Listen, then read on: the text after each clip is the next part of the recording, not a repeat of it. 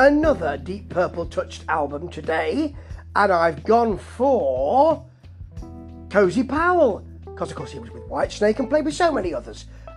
Very sadly missed.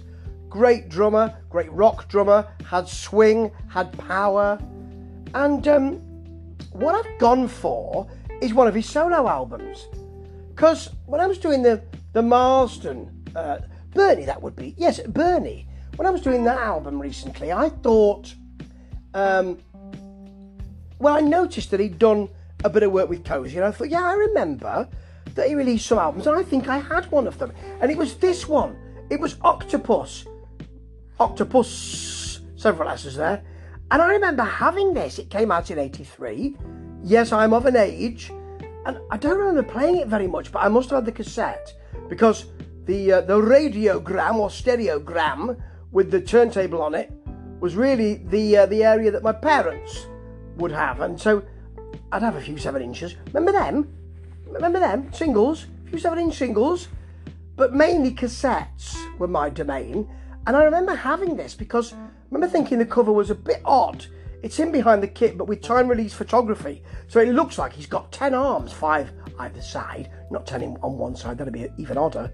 But I don't remember playing this very often, and I don't remember it much at all, except some of the covers.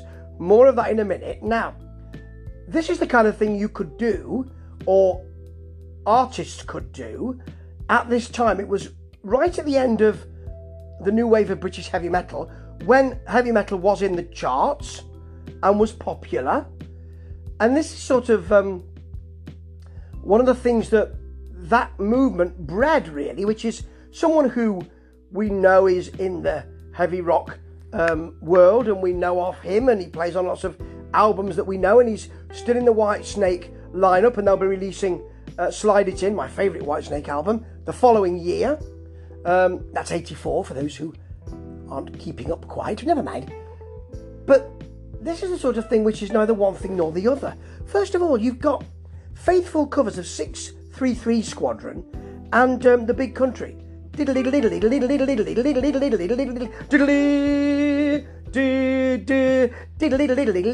one, you know. And because they sound huge, you need an orchestra, really, and that's what they've got here. An actual orchestra. Some people say it's the London Philharmonic. Yes, the Royal Philharmonic Orchestra, but it's not been agreed and it's not been verified. Certainly, there are a lot of players here. Sounds really big, dramatic, fruity, and what this is, I suppose, is, I guess, Cozy Powell saying, I'd like to play along to those tracks. And being able to do that costs money to do that. Now, around that, you've got things like Up on the Downs, first track in. It sounds like 70s pop. Big bass, dry drums. Bass player here is Colin Hodgkinson. Guitarist here is Mel Galley. So they're from the Whitesnake lineup that will make Slide It In. It's got a lilting feel. The guitar's taking the melody. This is a completely instrumental album, of course. And it's a nice feel. But it can go funky as well. The title track, Octopus. Funky drums, big bass. The bass leading the melody. It's a really audacious move, and it really works. And this sounds like a Billy Cobham track. It's jazz fusion, really. Not that Powell sounds like Billy Cobham. He doesn't have that much swing, but it does sound like a jazz fusion track, and I like that. He goes there with Princetown as well, which has got a funky, strong backline though. Doesn't swing as much, but it is funky in the guitars, and the guitar really takes it. You've also got the end with the Rattler, which sounds like Belgian Tom's Hat Trick. You know, the instrumental Whitesnake track, classic, driving rock, fun to be with, and this whole album is fun to be with. You've also got Dartmoor with an E on the end of it, because it's Gary Moore. See, Dartmoor. You see, he is playing here, and really, this is just a workout for him. The guitars and the drums are sort of 70s standard chart backing, really, not even pop, sort of standard chart feel. But he's ringing every note from that guitar. Such emotion in that playing. A really good example of his work, actually. And this album's great.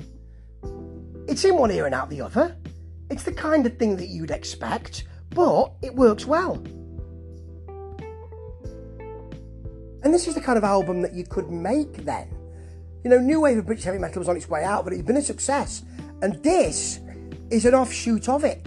It's an odd one, it's an anomaly, but I rather like it.